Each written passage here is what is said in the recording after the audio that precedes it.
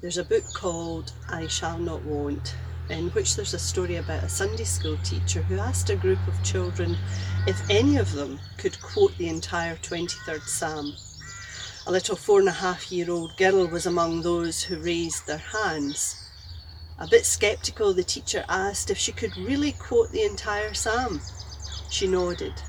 So the little girl came to the front of the class, faced the class, made a little bow and said, "The Lord is my shepherd, that's all I want." She then bowed again and sat down. Now you could say that while she missed a few verses, she actually really captured the essence of the 23rd Psalm. You see, the idea throughout the psalm is that if we can be content in the shepherd's care, then there's nothing else that we need. It's said that the 23rd Psalm is a very personal piece of writing. There are no references to we or us or they, only to my and me and I and you. But even though it speaks about a very personal experience of a relationship with God, there's something about reciting this psalm that is so powerful, so profound, that it enables us to experience the hope and the promise that it contains. For a moment, I would like us to focus on those first few words of the 23rd Psalm. The Lord is my shepherd, I shall lack nothing. Other translations say, the Lord is my shepherd, I shall not want. The Lord is my shepherd, I have everything I need. In whatever translation we read them, however, they are amazing words. And familiar though they are, whenever I read those words, and I, along with every minister I know, have probably read them more than any other part of Scripture, but every time I read them, I never cease to be stunned by the enormity of them. What confidence and security the psalmist has. He's saying that there will never be a need in his life, physical or spiritual, that cannot be met by God. I shall lack nothing. There's a book called Through the Psalms, and in it it's said that if the psalmist had added anything to his statement, it would have lost its impact. If he had said, I shall not lack money, or I shall not lack food, or I shall not lack power, or I shall not lack status, or I shall not lack health, then he would have set limits. But he left it unlimited. I shall lack nothing. How is it that the psalmist can make such a statement? Why is he so sure of what he's saying?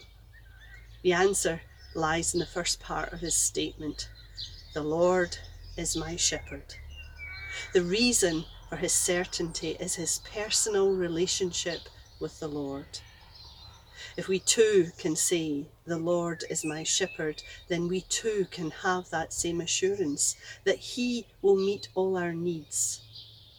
And our needs are very different from our wants. Listen to the words of a poem by Jason Lehman, who was 14 years old when he wrote them. It was spring, but it was summer I wanted, the warm days and the great outdoors. It was summer, but it was autumn I wanted, the colourful leaves and the cool dry air. It was autumn, but it was winter I wanted, the beautiful snow and the joy of the holiday season. It was winter, but it was spring I wanted, the warmth and the blossoming of nature. I was a child, but it was adulthood I wanted, the freedom and the respect. I was 20, but it was 30 I wanted, to be mature and sophisticated. I was middle-aged, but it was 20 I wanted, the youth and the free spirit. I was retired, but it was middle age I wanted, the presence of mind without limitations. Then my life was over. I never got what I wanted. The Apostle Paul said in his letter to the Philippians, I have learned to be content whatever the circumstances. I know what it is to be in need, and I know what it is to have plenty. I have learned the secret of being content in any and every situation, whether well-fed or hungry, whether living in plenty or in want. And that secret? Well, it's not really a secret. It's a relationship with the shepherd.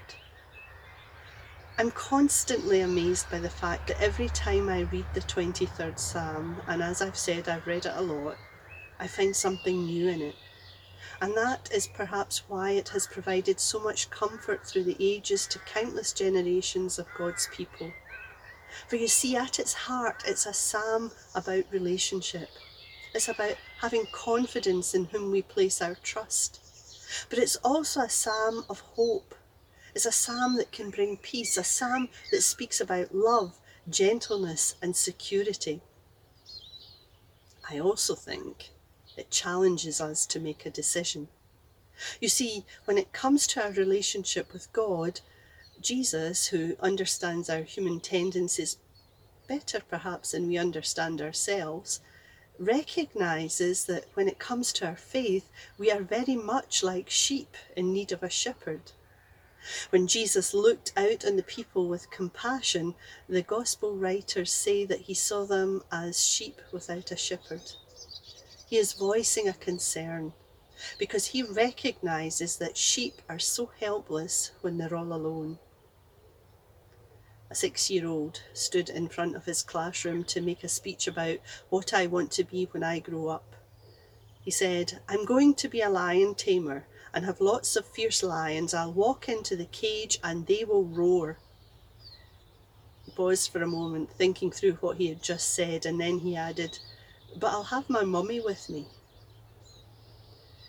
In those moments in life when we're feeling overwhelmed, will we decide that it's best to have our shepherd with us, or will we try to go it alone? As we read the 23rd Psalm, we can see it as a life lived, and in reality, a life not so different from our own. Initially, the psalmist feels safe and secure, and he thanks God, his faithful shepherd, for providing him with that security. Then, as they say, life happens, and instead of dwelling in green pastures and by still waters, he finds himself alone in a dark valley. Then he learns that he's not really alone. He comes to see God not only as the source of good things in his life, but also the source of comfort and support in hard times. It's not that his problems instantly disappear. No, it's that he comes to understand that it's only because God is with him that he's able to find his way out of the darkness of the valley. You see, God does not send us through the dark valley with a bright and breezy so long and a promise to meet us again on the other side. He goes with us every step of the way. And with that realisation, the psalmist finds his understanding of God and his relationship with God have matured, and there's something more. A blessing above all blessings, an invitation to dwell in God's house, which symbolises safety, security, and a refuge from the dangers of the world. I like this quote about the 23rd Psalm. "There will be dark days, days of loss and days of failure, but they will not last forever. There is only shadow because there is light beyond. The light will always return to chase away the darkness. Fear will assault us, but we will not be afraid, for you, the Good Shepherd, are with us." The primary message of the 23rd Psalm is not that bad things will never happen to us. It is that we will not have to face those bad, hard, difficult things alone, for we are assured that God is with us. I'm going to close by reading the psalm again, this time from a different translation, and listen and see what words resonate with you. "The Lord is my shepherd. I have everything I need. He lets me rest in fields of green grass and leads me to quiet pools of fresh water. He gives me new strength. He guides me in the right paths as he promised. Even if I go through the deepest darkness, I will not be afraid, Lord, for you are with me. Your shepherd's rod and staff, they protect me. You prepare a banquet for me where all my enemies can see me. You welcome me as an honoured guest and fill my cup to the brim. I know that your goodness and love will be with me all my life, and your house will be my home as long as I live." On this Good Shepherd Sunday, may we dwell in God's house in peace. May we recognise his goodness to us. and may we acknowledge his presence among us.